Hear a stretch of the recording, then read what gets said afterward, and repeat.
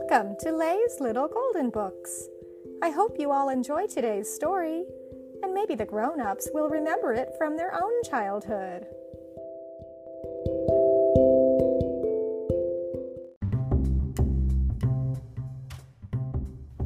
Animal Orchestra by Ilo Orleans, a classic golden book. In Animal Town, it was musical day. The orchestra had gathered to play. Everyone came to hear and to see. The big sign said, "Admission free." Up to the platform each animal went and proudly carried his instrument. Then came the conductor with stick in his hand, the handsomest hippo in Animal Land. He tapped his foot, he waved his hand, and cried to the players, "Strike up the band!" The gray seals barked, they lifted their fins, and tweedled upon their violins.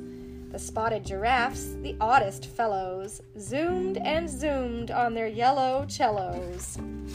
The lion bugled, the rhino fluted, the leopard harped, the tiger tooted. The monkey wiggled a brass trombone, the llama blew a saxophone. The elephant kept trumpeting, the camel plucked his mandolin string. Upon his cymbals the bear clang-clanged, upon his guitar the fox twang-twanged. The yak beat the drum, the wolf played the fife.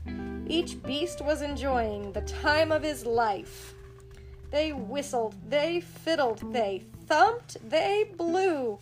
What a roar! What a din! What a great to-do! The animal girls, the animal boys, the animal audience made a great noise.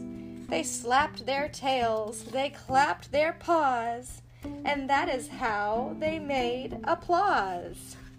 The conductor bowed and bowed and bowed. All of the orchestra players were proud.